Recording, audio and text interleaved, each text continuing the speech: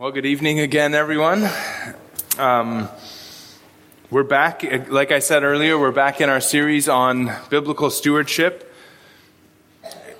And kind of what we want to do is look at principles that from Scripture that teach us how to think about and handle our money, our possessions, even our resources, like our time, our energy, those kind of things in this world. Now, last time we looked at, I did kind of an introduction, and we looked at the parable in Luke chapter 12, and I want you to go back there. So let's go to Luke chapter 12. So I did a bit of an introduction, and then we looked at this text and section for the rest of our time. Luke 12. Let's start reading in verse 13.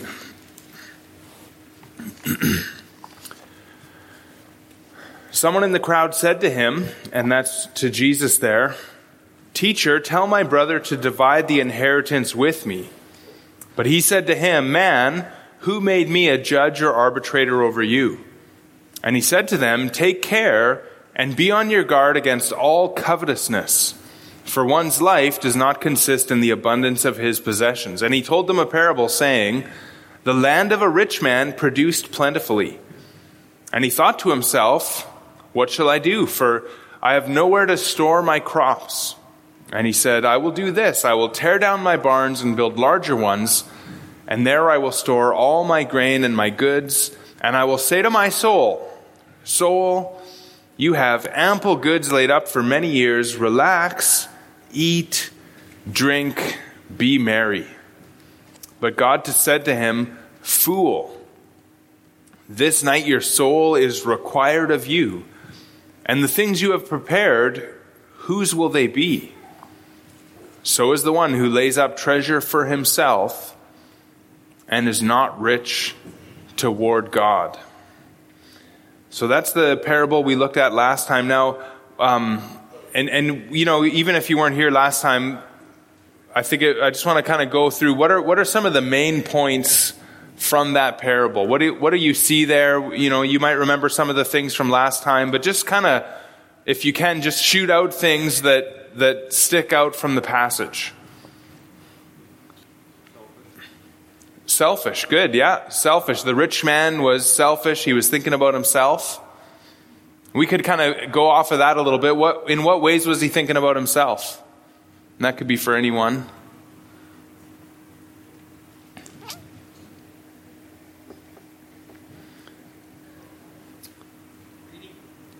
Greedy, yeah, he's greedy. He wants things for himself. What else sticks out from the passage, or even more of in which ways was he selfish?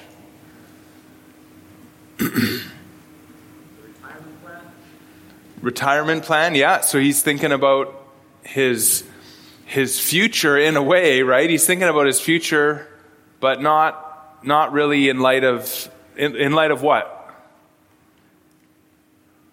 Serving himself rather than serving Christ. Yeah, he's serving himself rather than serving Christ. Yeah, his goal is to relax, eat, be merry, which is, again, very selfish, greedy, thinking about himself. What's he not thinking about this whole time?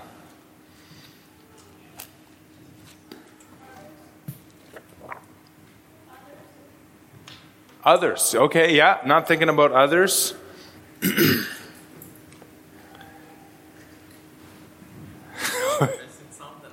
No, that's okay. No, I'm just getting us started slowly. I got to get you guys warmed up a little bit. So, storing up earthly treasures. Yeah, good. Storing up earthly treasures. I think that's one of the main things that's happening there. This man is not thinking about eternity. He's got his mind on the earth. He wants to have comfort now, but he forgets about eternity. What else does he forget about? What happens before we get into eternity? We die. That's right, we die. Good job, Lindell. That's really good. We die, and I think he forgot that he's going to die one day, And then God asks him, well, whose are those things going to be that you stored up for yourself? And the parable doesn't go into the answer to that question. Maybe they'll be for his children or whatever, but the idea there is he's going to lose all of those things that he was hoping to enjoy. So just to kind of go over it again here, a few things that I kind of took note of that stood out to me. Look at verse 15 there. It says, take care and be on your guard. Now this is before the parable proper, but that word there, take care, means watch. It's literally just see, like see, but the idea then is beware, watch out, watch. And then the next word, guard, and that's a word that was used in prisons. It's a like protect, guard, keep a watch. And so Jesus wants us to take care and guard, and those words are very serious words. This is an area we need to be diligent about. And what are we supposed to take care and guard against? And that's this idea, all covetousness. Take care, be on your guard against all covetousness. And note the word all there, all forms of it. Covetousness has the idea of desires to have what other people have, right? So we're to watch out for all forms of covetousness, all desires to have what others have. And that word covetousness there is also translated often in the New Testament greed. It's one of the lexicons said, a state of desiring more than one's due. So watch out for desiring more than your due. And that goes beyond just money and possessions. Covetousness could be in anything. We could want anything that other people have. But the context here, again, is money and possessions. This guy who interrupted Jesus' message wants his brother to share the inheritance with him, divide the inheritance with me. And so he wants this, and Jesus warns, watch out for this kind of covetousness, this kind of a desire. And Jesus' explanation of the warning was, look at that again there in verse 15 again, for one's life does not consist in the abundance of his possessions. So we're to beware, watch out for thinking that our life is about what we have. That's a kind of thinking that we have to very seriously and diligently and carefully watch out for. And I think it creeps in because we're just live in this world. And so there's the things, we just live and interact with things, and pretty soon we start thinking again, my life consists in the things that I have or don't have, and Jesus says, watch out for that, be careful about that. And I think if we're honest, we all slip into that mindset. I almost feel like I could hear teaching on this like every week, and it just kind of like, oh yeah, I'm supposed to be eternally minded and not worry and not think that way. So again, verse 22, actually we didn't read verse 22, but right after this parable, Jesus said to his disciples, therefore I tell you, do not be anxious about your life, what you will eat, nor about your body, what you will put on. For life is more than food, and the body is more than clothing. And so the idea, again, life is more than food, and we need to make sure that we don't lose sight of the more, right? We don't lose sight of the things that go beyond our possessions and what we own. The rich man, he lost sight of that truth, and he thought that the abundance of his possessions was everything to him, right? He had all this stuff, and he was just going to enjoy it. He was going to eat and drink and be merry. He was going to relax. He was going to, he was going to sit in the hot tub and whatever you like to do to relax, and, the ultimate like fun thing. Nothing wrong with hot tubs necessarily, but that was like his life was going to be just relaxing, eating nice food, things that are enjoyable. But he forgot that he was going to die one day. He forgot that he was going to lose all of those things. He forgot about eternity, and he forgot that he would leave the abundance of goods behind, and ultimately that he would one day stand before God in judgment. And the Lord tells us through the parable that forgetting about eternity, forgetting about death, forgetting about judgment is foolish. Or even stronger, the one who lives like that is a fool. And that's strong language, but that's just right from the parable. God said to him, verse 20, "Fool, this night your soul is required of you." So again, in verse 21, instead of storing up wealth for ourselves, we are to be rich towards God. So is the one who lays up treasure for himself and is not rich towards God. And this involves an eternal perspective. And this eternal perspective is something Jesus talked about over and over and over again. We're to use our resources to serve the Lord. We're to suffer for him and for his kingdom and live in light of eternity in that way. Live in light of eternity by serving God's people, by building his kingdom, by participating in the work of the church.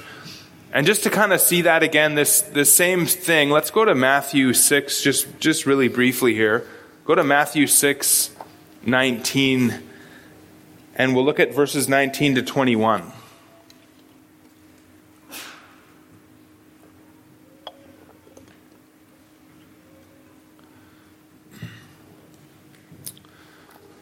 Here Jesus says, "Do not lay up for yourselves treasures on earth, where moth and rust destroy and where thieves break in and steal." And that's exactly what the rich fool was doing. He was gonna lay up his treasures for himself on earth. But instead, Jesus says, verse 20, "But lay up for yourselves treasures in heaven, where neither moth nor rust destroys and where thieves do not break in and steal. For where your treasure is, there your heart will be also." And so the question really for us, kind of like an application question, a question to think about is, where is our treasure? Where is our treasure? Is it in things on the earth?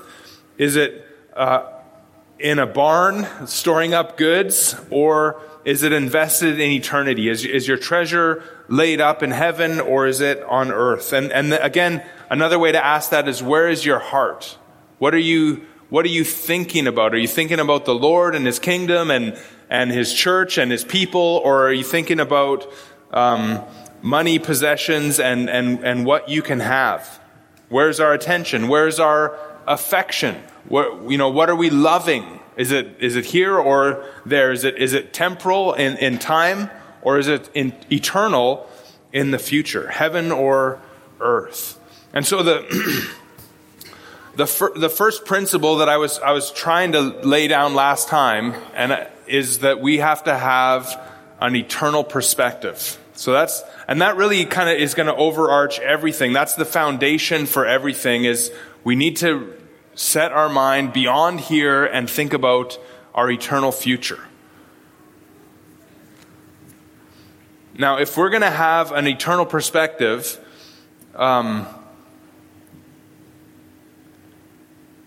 what kinds of things would you have to know before that? This might be a tough question. If you're gonna kind of think about eternity, what do you have to know? What goes before that? What's a prerequisite? And there could be lots of things. What would be a prerequisite to an eternal perspective? Does anyone think where I'm going on that? Knowing God's in control. And how do you mean? Like of our finances and our plans and purposes. Okay, God's in control of our finances, plans, purposes. I'm not making the connection, but that. Salvation would be a prerequisite, because without salvation you would not consider eternity. Yeah, so without salvation, you can't consider eternity. And I think that's kind of where I was going, where I was thinking that's okay. Sometimes my questions are hard, and I don't know how to ask them well to kind of get you going where I'm going. But so salvation, what would be involved in our salvation that would help prepare us for eternity?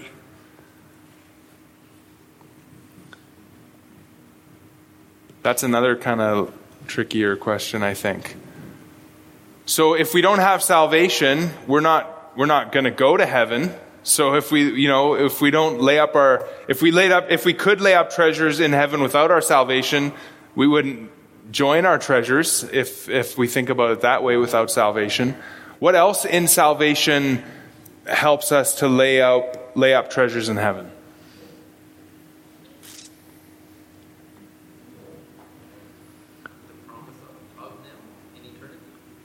Good. Okay, Will says the promise of them in eternity. So if we're going to have an eternal perspective, we need to know what God says about rewards in heaven, right? Like if we don't understand that there's rewards in heaven for how we live in this world, then it's going to be hard for us to live in light of eternity because we don't know that something good's going to be happening there. Does that make sense? So that's a prerequisite. So I think like understanding our reward, understanding what heaven is, I think all of those things are going to help us to lay up treasures in heaven. When we think about the prerequisite of salvation, if we go back to that, what happens in salvation that helps us to lay up our rewards in heaven?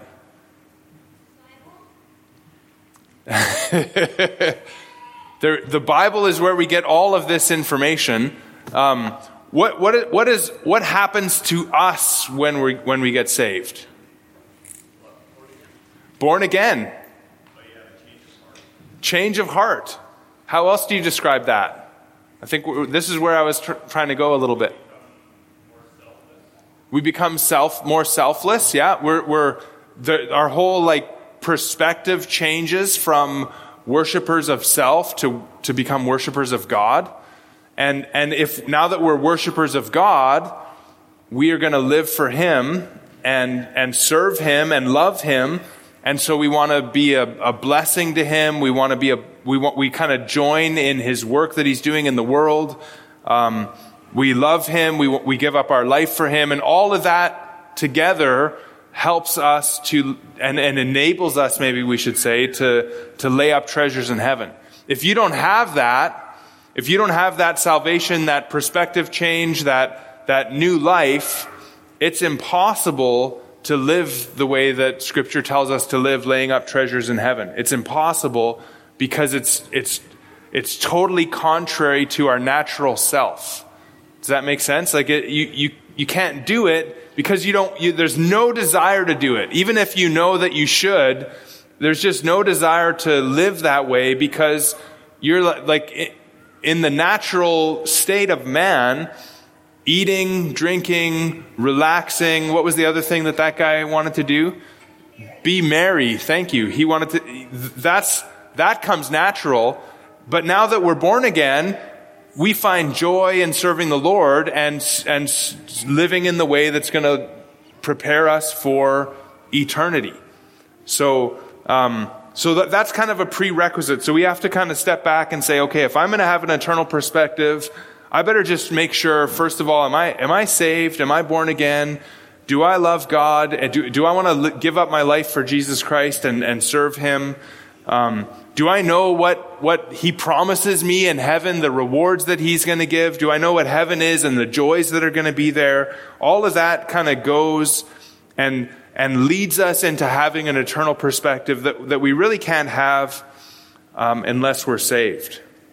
So, in other words, if this is the foundation of our series, then this is a series for believers.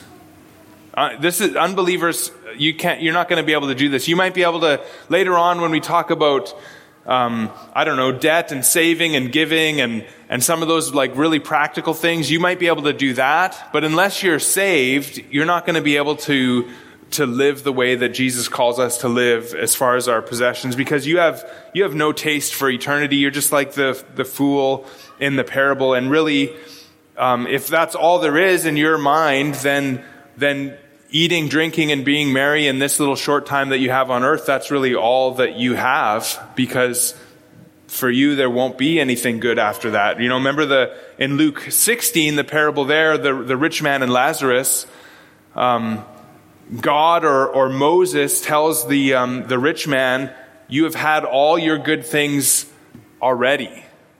And that's kind of all of our good is in this world unless we're saved. And then all of our good is really in the next world, not in this world.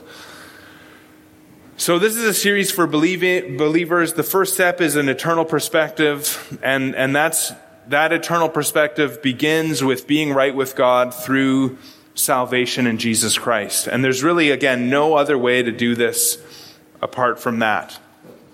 Now, the second principle that I came up with, or that I want to do, and again, I am kind of following Randy Alcorn's book called Money, Possessions, and Eternity. The second principle that I want to kind of begin to start today, we're going to call it our earthly posture. So we had our eternal perspective. Number 2, our earthly posture. Our earthly posture. We live on the earth. We are physical beings. We have flesh and blood, and we are earthly physical beings. But we're to lay up treasure on heaven. So we lay up treasures in heaven, but we live on earth. And there's a proper balance when we think about how we should interact with things of the world. And there's a balance in this area that Scripture teaches. And that's what I mean by our earthly posture. We want to kind of recognize and stay in between what I'm going to call kind of two extremes that we can go into when we think about our relationship with the world. So when you think about our relationship in the world as physical beings, does anyone want to try to guess what one or maybe even both of the extremes might be? Does anyone know what I might be starting to get at here? What would be extreme positions in regard to how we live in this world? I'll try to be really nice if you get it wrong. I'll just play. It's my fault. So, Sell everything you own. Okay, sell everything you own. Yeah, I think that would be one extreme. That's at least on the side of one extreme. What else might go with that? So what else comes to mind when you think of somebody who sells everything that they own?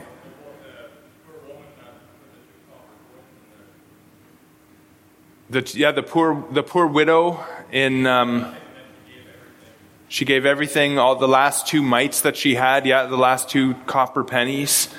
What else is on that side of an extreme with our interaction with the world? Anyone else want to? That saying, so heavenly minded that they're no earthly good. So heavenly minded that they're no earthly good. Okay, yeah. And the opposite would be so earthly minded that they're no heavenly good. Yeah, so earthly minded that they're no heavenly good. On the flesh here and now, and the other one focusing only on eternity without looking at the course of living through today. Okay, yeah. So I think there's something there, but that's not exactly where I'm going yet. But we should talk about that at some point. When you think about somebody who sells everything they have, how do they live after they sold everything that they have? Who do you think of when you think of somebody who sold everything that they had? Martin Luther? Yeah, okay, Martin Luther the monk. The Martin Luther the monk. What else did Martin Luther, that's getting there. What else did Martin Luther the monk do? Besides maybe take a vow of poverty. I can't remember if the Augustinian monks took a vow of poverty or not. But he did live. How did he live? Does anyone know much about what Martin Luther did? Like just isolated? Is that what you're Isolated? He was. They were kind of away from everyone, and they lived in the monastery, separate. Like unwilling to work, lazy and No, he wasn't lazy, actually. He worked very hard. Okay, but that could be... not in the sense of spiritual, but just in the sense of I better just tell you guys what I'm thinking about. We'll be like, wow, this went till 10 o'clock. So when I think about somebody selling everything, I do think of Martin Luther the monk, and I think of like Martin Luther the monk on his prayer vigils, his fastings, He would go on the pilgrimages. He would bow on every step. He would beat his body, basically. He would fast himself. In fact, so much did he fast that later on in his life, he said his flatulence was due to his over fasting before he got saved, because he worked his body so hard. He really gave up everything and bordered on what they call asceticism. You guys know that word, asceticism? What biblical person do you think of when you think about somebody that's kind of would be more towards that asceticism, Martin Luther, pre-salvation? Who do you think of as somebody who really beat their body and was rough on themselves? Maybe. Paul, yeah. Paul says in 1 Corinthians 9, I beat my body. So that's like word for word. Who else do you think of? Maybe somebody in the wilderness that lived a bit of a rough life. John the Baptist. Yeah, John the Baptist. John the Baptist. Let's go to Matthew chapter 3. So one of the pictures of the two extremes. Remember, there's going to be two extremes here. These improper earthly postures. Remember, earthly postures is our title here for this section. Is John the Baptist, and then we could look at the other side and we could call it Jesus. But those, when I say that, I don't mean those guys were off balance. They kind of represent the two extreme sides of what I'm trying to get to. So, John the Baptist, let's go to Matthew chapter 3, and let's just start in verse 1. In those days, John the Baptist came preaching in the wilderness of Judea. And you remember from somewhere else in Scripture, it says John the Baptist was he was in the wilderness until his appearance to Israel. So it almost seems like he was born and then he went into the wilderness. I don't know how old he was when he went into the wilderness, but John the Baptist lived in the wilderness of Judea, like desert climate. And his message, verse 2, repent, for the kingdom of heaven is at hand. For this is he who was spoken by the prophet Isaiah when he said, the voice of one crying in the wilderness, prepare the way of the Lord, make his paths straight. Verse 4, now John wore a garment of camel's hair and a leather belt around his waist, and his food was locusts and wild honey. So there's John, camel's hair garment, which is a very uncomfortable, almost like a sack kind of a garment, leather belt around his waist, and he's eating locusts and wild honey. And that's kind of a picture of asceticism. Living in the wilderness, rough clothing, and really, in a sense, rough food. Locusts and wild honey. An ascetic is, this is from the Oxford English Dictionary, characterized by, so somebody or something that is characterized by or suggesting the practice of severe self-discipline and abstention from all forms of indulgence, typically for religious reasons. Or it could describe a person who's the same, a person who practices severe self-discipline and abstention. They stay away from any form of indulgence. And asceticism is severe self-discipline and avoidance of all form of indulgence, again, typically for religious reasons. Now, as we think about that, severe self-discipline, again, Martin Luther comes to mind, John the Baptist, not really eating. Go to Matthew 11, and let's look at the picture of both John and Jesus here now. So Matthew 11, verse 2. Now, when John heard in prison about the deeds of the Christ, he sent word by his disciples and said to him, "Are you the one who is to come, or shall we look for another?" And Jesus answered them, "Go and tell John what you hear and see. The blind receive their sight, the lame walk, the lepers are cleansed, the deaf hear, the dead are raised up, and the poor have the good news preached to them. And blessed is the one who is not offended by me." Verse 7, as they went away, Jesus began to speak to the crowds concerning John. "What did you go out into the wilderness to see? A reed shaken by the wind? What then did you go out to see? A man dressed in soft clothing?"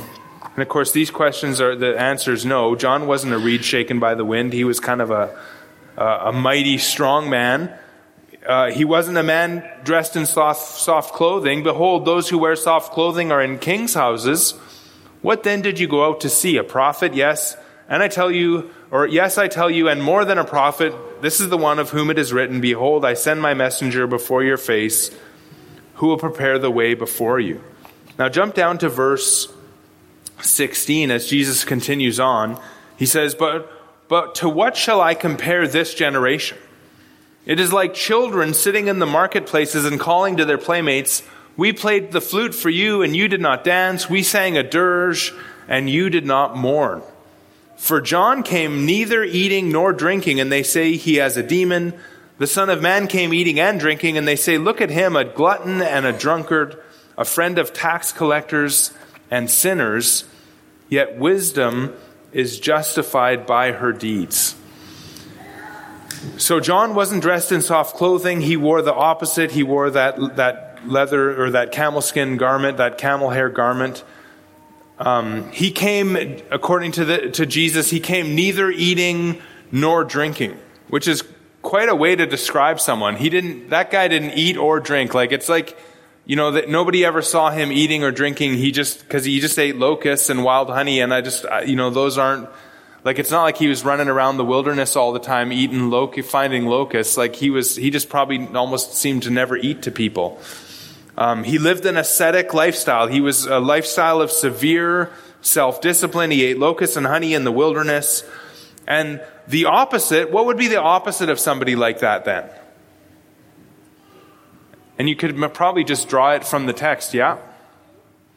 A king, yeah, who dressed in soft clothing. How else would you see the opposite of John the Baptist? A glutton, yeah. A glutton.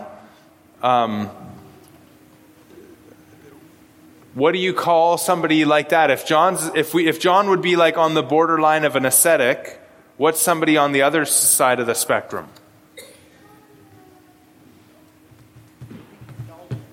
Indulgent, yeah, that's a good word for indulgent. What other words do you think of? What do you call that kind of a lifestyle? An indulgent lifestyle, dressed in soft clothing, eating gluttonous foods, luxury, maybe materialistic or worldly. I just heard somebody say worldly or materialistic.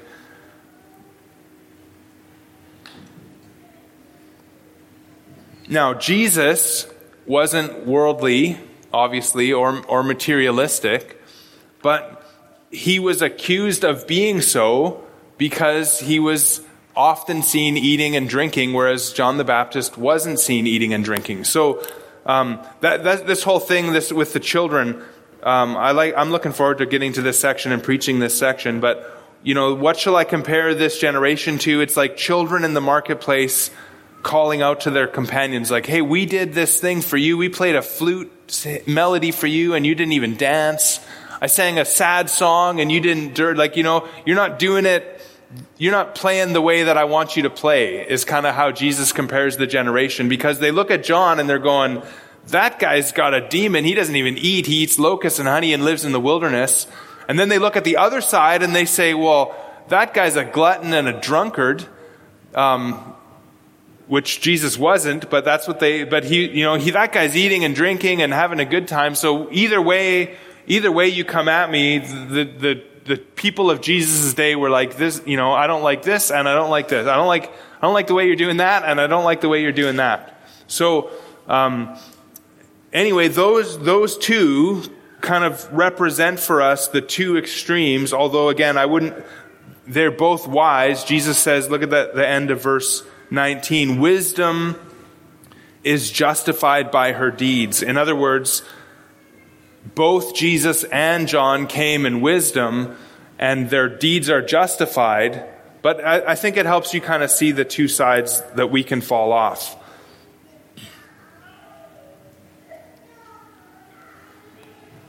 But beyond Jesus and John, on either side, there's unwise extremes that we should avoid. And the first one is asceticism. Again, severe self-discipline, avoidance of any indulgence. Maybe we could even kind of put it this way, like the avoidance of any enjoyment. That's what an ascetic is trying to do. And again, on the other side is materialism, worldliness, almost over engaging in enjoyable things. And both are improper earthly postures for us. Both are not, we're not to be either of those. Both are to be avoided in their extreme manifestations. So asceticism is founded on I think in most cases anyways, asceticism is founded on this idea that physical things are bad or evil in and of themselves. And they should be avoided because of that. The ascetic thinks, if I'm going to be really spiritual, if I'm going to be really godly, if I'm going to be really holy, then I need to deny myself physical things. I need to deny physical pleasures of any sort because I'm spiritual. And it can be a source of pride, but it could just be a misunderstanding of the way that things truly are in spirituality.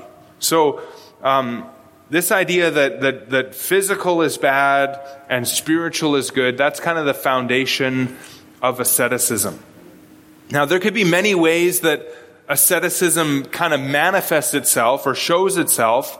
What would be some ascetic practices that you think of? We probably already gave some away, but when you think about somebody who engages in severe self-discipline, what kind of things do you think about?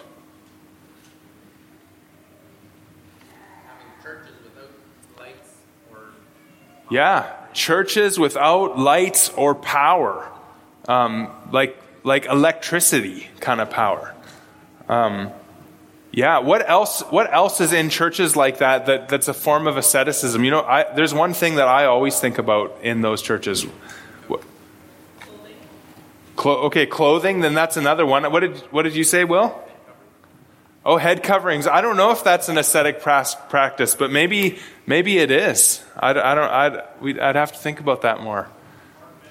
Hard benches. That's what I was going for. Hard benches with no backs. Because if you're really going to be spiritual, then your bum needs to hurt, right?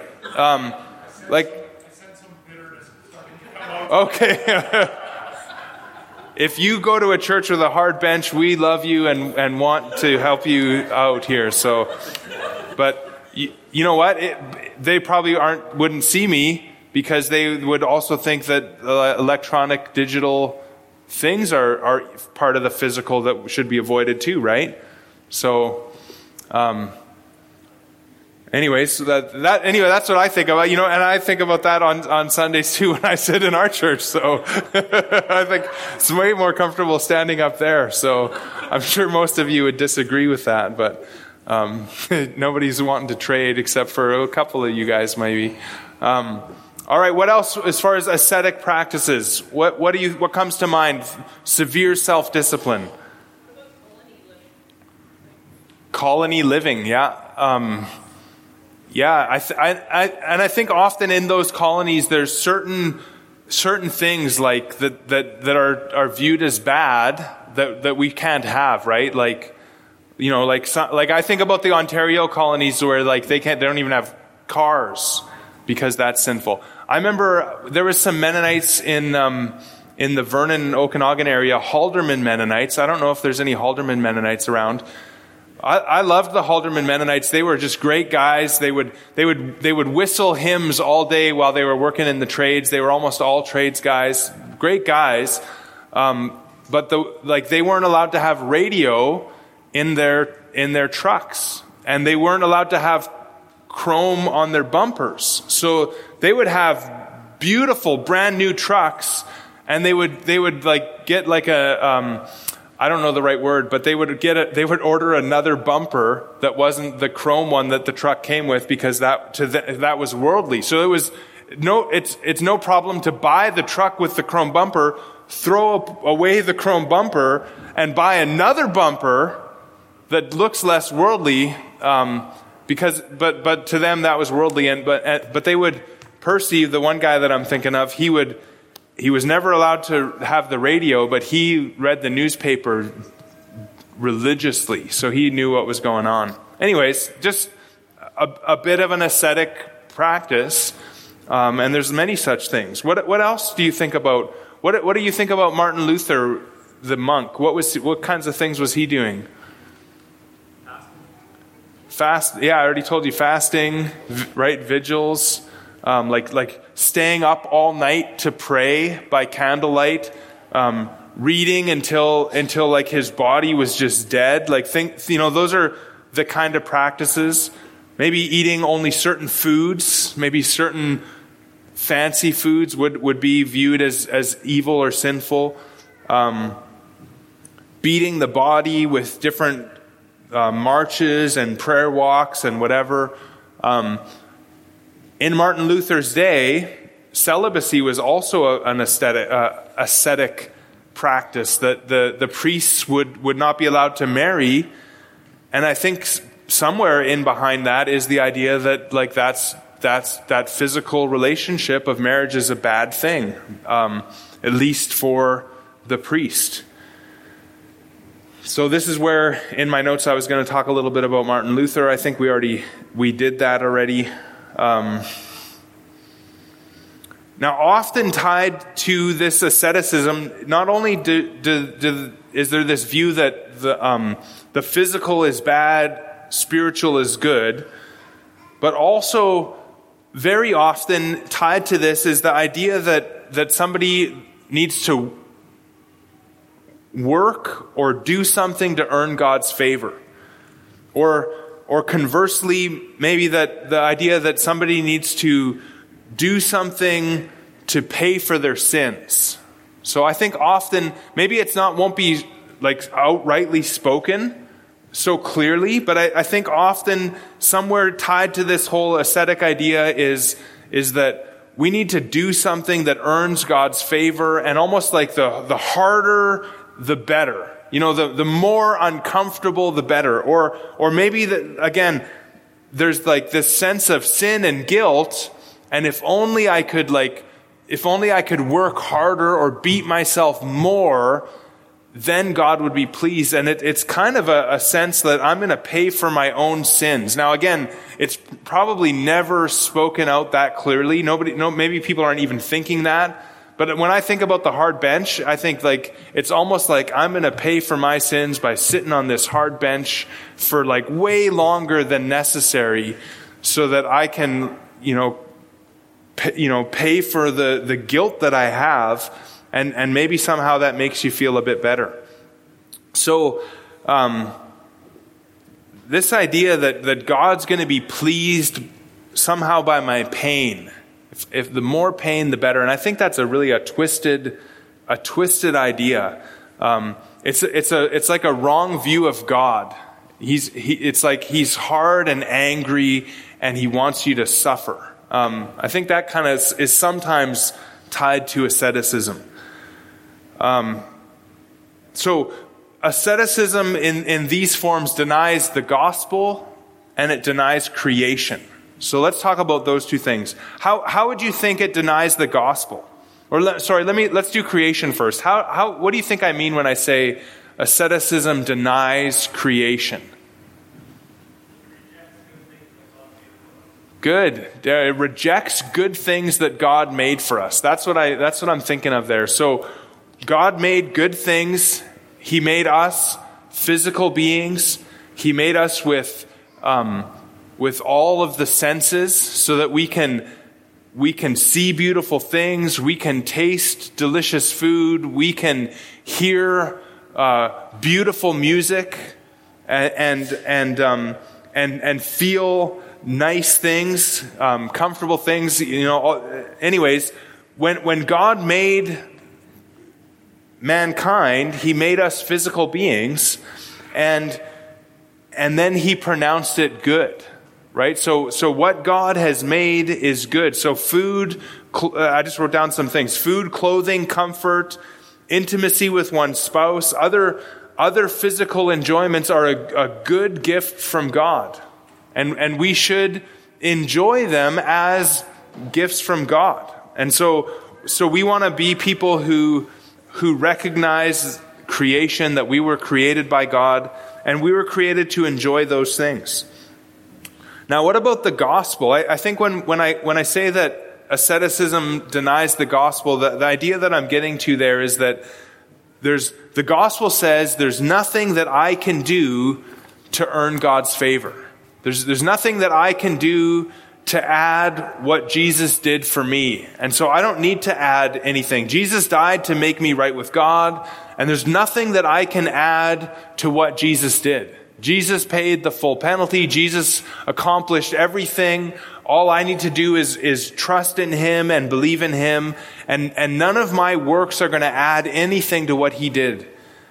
God is pleased with me, the gospel teaches. God is pleased with you and me because He's pleased with Jesus. It really has nothing to do with my performance today. If I do well or not, if I endure difficult things for Him, or if I'm comfortable, it doesn't really make any difference how God views me, because God views me through the lens of Jesus Christ. He sees me as He sees Jesus, because Jesus and I have been made one through the gospel. We are united together, and when God looks at me, He sees Jesus' righteousness. And so God is going to treat me the way that He's going to treat His beloved Son. And it really has nothing to do with how awesome or how poorly I performed. Now, if I'm always living in like abject wickedness, it shows that the gospel hasn't really changed and transformed my life. But, if I struggle with sin like we all do, and don't do as well as I should have done, and I didn't say what I should have said, or I didn't, perform in whatever way you want to say, it doesn't affect God's relationship with me, because God is looking at me through the righteousness of Christ.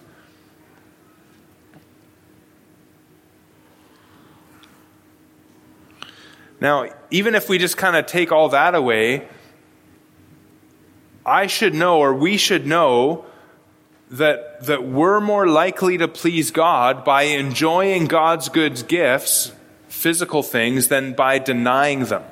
Does that make sense? God is not pleased if I, let me try. Just bear with me once. I'm just thinking through what I should say here. I'm just gonna say, like, if I just eat like plain crackers every day for dinner, plain crackers,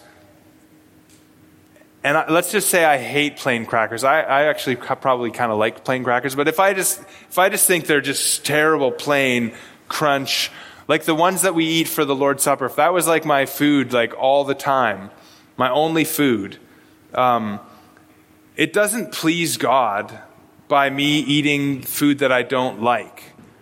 He would be more pleased, I would say, if I ate some nice strawberries or something. I don't know, whatever it is that you enjoy. God would be pleased if I ate those strawberries with thankfulness and enjoyment and was like, wow, thank you for this delicious thing, than He is with me just denying that. Like, if I pretend strawberries don't taste good just because I'm like a grumpy ascetic and I want to make my life as miserable as it is, God's not pleased by that. Like, There's no thankfulness going to him for my lack of enjoyment, right? So we should, just to glorify God in this world, we should enjoy the good things that he made for us. I hope that part kind of makes sense. Anyways, I thought that would be a little bit better illustration than what I just said. So we're not to live for this world. We should live for the Lord. We should live for him. But we're free to enjoy physical things with thankfulness. And let's now, I want to go to Scripture and just kind of look at some verses with you. So let's go to 1 Timothy 4.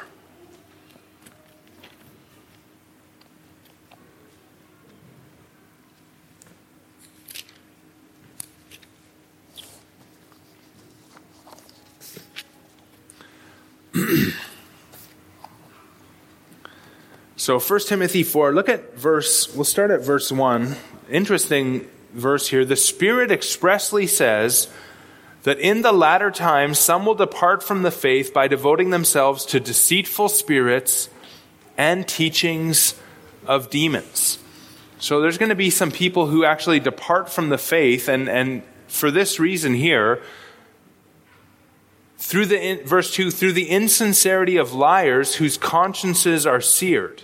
So that we got doctrines of demons, insincere liars, their consciences are seared. Look what they do in verse 3, who forbid marriage and require abstinence from foods that God created to be received with thanksgiving by those who believe and know the truth. Now, the first part of verse 3, who forbid marriage, that sounds like the Roman Catholic Church to me. There's the doctrines of demons, insincere liars. They forbid marriage, but also they require people to abstain from foods that God created to be received with thanksgiving by those who believe and know the truth. God created these foods, and we are to enjoy them with thanksgiving, not abstain from them. Verse 4, for everything God created is good, everything, that's probably the New American Standard. The ESV says, for everything created by God is good, and nothing is to be rejected if it is received with thanksgiving. For it is made holy by the word of God and prayer. And then in verse 6, if you put these things before the brothers, you will be a good servant of Christ Jesus, being trained in the words of faith and of good doctrine that you have followed. But notice that, especially there, everything created by God is good. And the context here is specifically food, but I think also we could expand that, if we look at the first part of verse 3, to even the intimacy of marriage. That is a good thing that God has created, and it's to be enjoyed with thanksgiving, received with thanksgiving. Randy Alcorn in his book, Money, Possessions, and Eternity says, quote, the phrase, everything God created is good, and that's probably, I don't know what version he's using. I think he might be using the NIV in that book, but I'm not for sure. Anyways, the phrase, everything God created is good, is the theological death knell for asceticism. From a biblical perspective, everything is fair game to have and to enjoy as long as we partake thankfully and prayerfully, unless, of course, what we partake in violates God's word. So again, everything is to be enjoyed, and we're allowed to enjoy it as long as we do it with thanksgiving and with prayer. So verse 4, everything created by God is good. And I think that's really important for us to keep in mind. Now I want you to try to find the book of Ecclesiastes. So Psalms, Proverbs, Ecclesiastes. As you kind of turn to Ecclesiastes, Psalms, Proverbs, Ecclesiastes, Song of Solomon, and then you're into Isaiah and the prophets. So the book of Ecclesiastes, in brief, just argues that everything is vanity. Everything in and of itself in this world is kind of empty, futile. It's like smoke. You can't really grab it. You're going to die one day and it's going to be gone. You're going to leave it behind. And so don't try to find your fulfillment, your ultimate meaning in the things of this world, because it's going to be a frustrating, empty pursuit. But at the same time that Solomon says that, he also says that while we're living in this world, we should eat and drink and enjoy the good things that God made, knowing that they're not like ultimately the thing that's going to fulfill our life, but just that they're a good gift from God, and He has given them to us to enjoy. So that's kind of the balance of Kohelet, the preacher, Solomon in Ecclesiastes. But 4 or 5 times in the book, and really at the end of the 4 sections, so 3 times for sure, he says something like this. So look at Ecclesiastes 2 and verse 24. He says, Ecclesiastes 2:24, "There is nothing better for a person than that he should eat and drink and find enjoyment in his toil. This also I saw is from the hand of God, for apart from Him, apart from God, who can eat or who can have enjoyment?" And so again, Solomon's saying we should eat and drink and have enjoyment, not in the sense of the rich fool who just only wanted that, but in the sense that we fear God and we live in this world, and with that fear of God and living in this world, we should enjoy the good things that God made, knowing that in and of themselves, they're not ultimate, but they're a good gift from Him. And this enjoyment, it comes from Him. Without Him, we can't eat and drink and have enjoyment, but with Him, we can. So then just go to chapter 3 and verse 12, the end of the next section. No, 3:12 is not the end of the next section, but anyways, 3:12, again, "I perceive that there is nothing better for them," for mankind, "than to be joyful and to do good as long as they live. Also that everyone should eat and drink and take pleasure in all his toil. This is God's gift to man." And then chapter 5, verse 18, we have it again there. He says, "Behold, what I have seen to be good and fitting is to eat and drink and find enjoyment in all the toil with which one toils under the sun the few days of his life that God has given him. For this is his lot."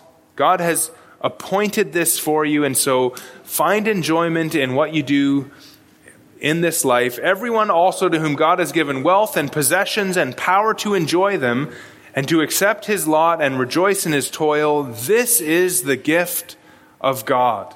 So God's gift to us in this world is the wealth and possessions and the power to enjoy them. We're dependent on God to enjoy the things of this world because they're empty of themselves. But with God's help, we can find enjoyment, even though, the illustration that always I think of is, even though I eat the most delicious steak, I'm like hungry again 2 or 3 hours later. Like it's what's the point of that? It's vanity. But it tastes good, and God gives me the ability to get over the vanity and just enjoy the taste for what it is, not put my trust in it or my hope in it, but just to enjoy it for the good food that it is, and realize that like later on it's not going to ultimately satisfy. I'm going to have to do this whole thing again. I'm going to have to make more food and then do it. And like that's just, if you're in the kitchen making food all the time, like that is just vanity, right? You make it, you work so hard, it tastes really good, and in like 2 minutes, it's like done, and then it's like, well, let's clean up. So if you can find and then like do that again 2 hours later, or maybe like some of you all are doing it 5 times a day because you guys have snack times in between. It's vanity, but if God can give you joy in that, it's a gift from Him that you should enjoy. And like I am one who enjoys, by God's grace, enjoys cooking, even though I just see like it, and I don't do it. Jody does the most of the cooking, but anyways, this is the gift of God. If He's given you wealth and possessions and the ability to enjoy it and accept your lot in this world and rejoice in the work that you do, that is a gift from God. And even verse 20, "He will not much remember the days of his life because God keeps him occupied with joy in his heart." So for such a person that God is giving this joy, God somehow by grace keeps us from thinking too much about the difficulty of the world that we live in. And so we find our joy that way. It's a gift from God. And then we'll do a couple more because we might as well. Ecclesiastes 9, verse 7. Go eat your bread with joy and drink your wine with a merry heart, for God has already approved what you do. Let your garments always be white. Let not oil be lacking on your head. And that's kind of like this picture of a joyful time. Oil on the head was a sign of blessing. Enjoy life with the wife whom you love, all the days of your vain life that he has given you under the sun. What a great way to say that. Enjoy your wife, all the vain days of your life that he's given you, because that is your portion in life, and in your toil at which you toil under the sun. Whatever your hand finds to do, do it with your might, for there is no work or thought or knowledge or wisdom in Sheol where you are going. And again, the idea is you're going to die. Now, I'm not going to get into all the interpretation of this right now. But the sense is here, you're going to die. Your life is, in a sense, is vain, but at the same time, you can enjoy it by God's grace in your life. Now, let me just say with Ecclesiastes, I think it's helpful to kind of balance out those passages in Ecclesiastes with what Solomon says at the very end, chapter 12.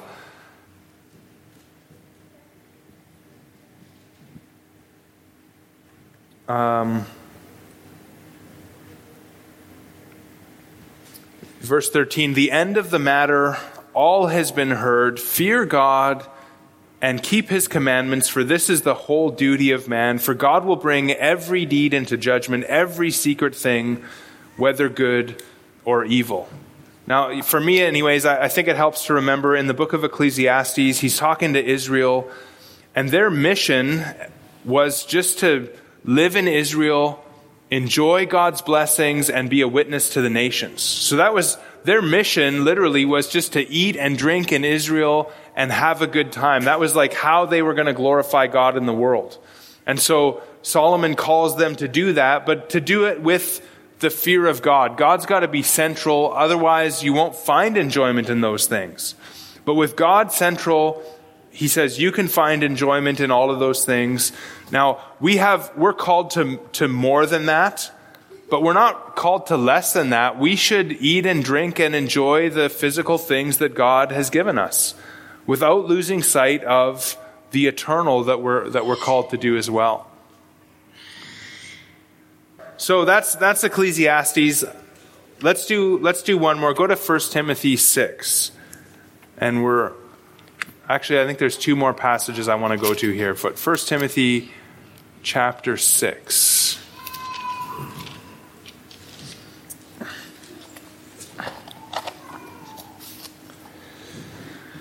So 1 Timothy 6:17, Paul says, as for the rich in this present age, charge them not to be haughty, nor to set their hopes on the uncertainty of riches, but on God, who richly provides us with everything to enjoy. They're to do good, to be rich in good works, to be generous and ready to share, thus storing up treasure for themselves as a good foundation for the future, so that they may take hold of that which is truly life. Now that's just a really great passage, but the rich in this age, don't set your hope on the uncertainty of riches. Set your hope on God. But God is the one there who richly provides us with everything to enjoy. Everything God gives is for us to enjoy. But again, don't just focus on that. Don't just focus on enjoying life now, but do good, be rich in good works, be generous, be ready to share, and like Jesus said, lay up for yourselves treasures in heaven so that you can take hold of that which is truly life. In other words, just like what Jesus said, your life is more than just your possessions. So if you're rich, which I think all of us would probably qualify for that, if you're rich, don't focus just on the good things that we're free to enjoy, but really we want to take hold of that which is truly life by laying up treasures in heaven. So what I want to get across today, just as we kind of look at asceticism, is trying to get to this balance. We're free in Christ. We're free to enjoy the things that God has made, even everything that He has made. He richly provides us with things to enjoy, and we should be thankful for those things, but don't put our hope in it. Don't live for it. Don't even love it. Enjoy it, but don't be too clinging to it. Don't hope in it. It's uncertain. It's not sure. God is sure, and so we should be generous, ready to share, rich in good works, and by doing that, by being all those things, we store up treasure for the future. We store up treasures in heaven. Now, one more text that I think we really need to go to for this whole thing is Colossians chapter 2. So go to Colossians 2:16. And I just want to read this whole section here. Paul says, Colossians 2:16, "Therefore let no one pass judgment on you in questions of food and drink, or with regard to a festival or a new moon or Sabbath. These are a shadow of the things to come, but the substance belongs to Christ. Let no one disqualify you, insisting on asceticism and worship of angels, going on in detail about visions, puffed up without reason by his sensuous mind, and not holding fast to the head, from whom the whole body, nourished and knit together through its joints and ligaments, grows with a growth that is from God. If with Christ you have died to the elemental spirits of the world, why as if you were still alive in the world, do you submit to regulations? Do not taste, do not handle, do not taste, do not touch, referring to things that all perish as they are used, according to human precepts and teachings. These have indeed an appearance of wisdom in promoting self-made religion and asceticism and severity to the body, but they are of no value in stopping the indulgence of the flesh." And what we see there is a couple things. One is that asceticism can kind of seem spiritual. It can be a very zealous way to live. It can look really good. An ascetic kind of person, an ascetic leaning, it might give up lots of things for the kingdom. But it really doesn't actually do anything to fight the flesh. It doesn't overcome our wicked desires. In other words, asceticism is not synonymous with holiness. Asceticism may look holy from the outside, but it's not truly holiness of the heart that God, it's not spiritual growth that God wants us to have. It's what Paul calls it here, a self-made religion. It's a self-made religion, and it's, according to this passage, it's human teaching. And the other thing that kind of comes out of that passage is, and I like the way that Randy Alcorn put it, he just said, quote, "Ultimately, every form of asceticism is selective and arbitrary." So why do you think that he says that? Every form of asceticism is selective and arbitrary. What do you think? What are some examples of selective and arbitrary asceticism that we probably talked about already tonight?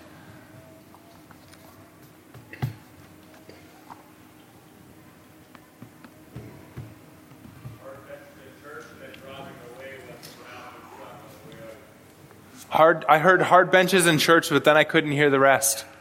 Sitting on a hard bench in church and then driving away with a brand new latest truck, driving away. Yes, okay. Yes, hardest bench in church, nicest cushion on the drive home. or even at the couch at home or whatever, right? It's select when is the right time to sit on a hard bench, and when can you sit in a soft chair? Who says? Who decides? It's not in Scripture, so it's the ascetic that decides when they're going to do that or the other. What other examples maybe? I think whatever you pick, do not taste, do not handle, it's going to be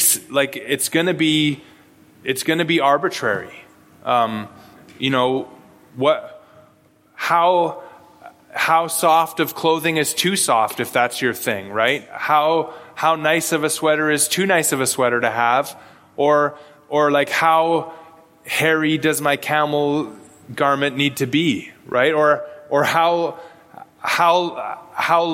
I'm thinking, like, what's the minimum length of my camel garment with my leather belt? Like, is it like an inch above the knee or 3 inches below the knee? Like, it's just whatever you kind of come up with like that. It's going to be arbitrary and selective, and it's gonna. Some people will think it's good. Some people will think it's not good. So there's really no way to because it's not from God and it's not from His Word. There's just no way to really get a handle of these things. It's not biblical, and ultimately it doesn't produce holiness. It's of no value in stopping the indulgence of the flesh. It doesn't deal with the heart. And that's where true holiness is. It's in a transformed heart that loves God and lives for Him.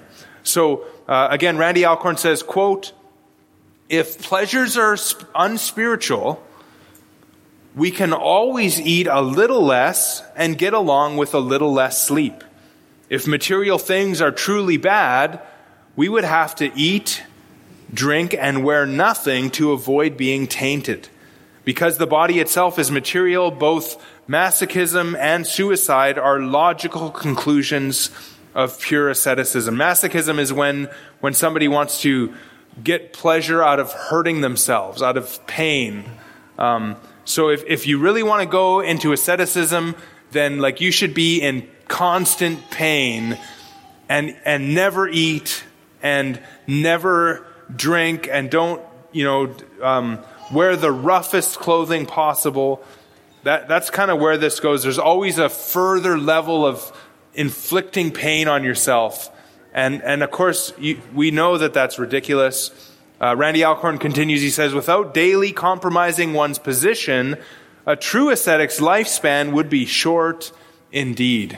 And then he talks about, at some point there in that book, he says, if we all took a vow of poverty and gave all of our riches to the poor, then there's nobody left with anything to even take care of us, right? If we all kind of left our life and went and lived in a monkery, we would all be dependent on people who give to that monastery, and it's not going to accomplish anything at all. So we've been dealing with kind of the one side of our relation to the world.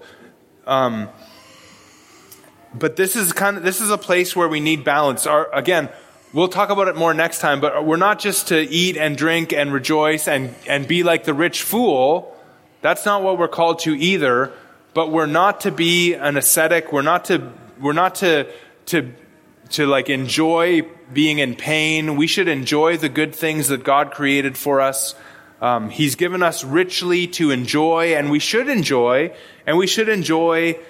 guilt-free without judging one another. That's what Paul talks about here too. Don't judge one another.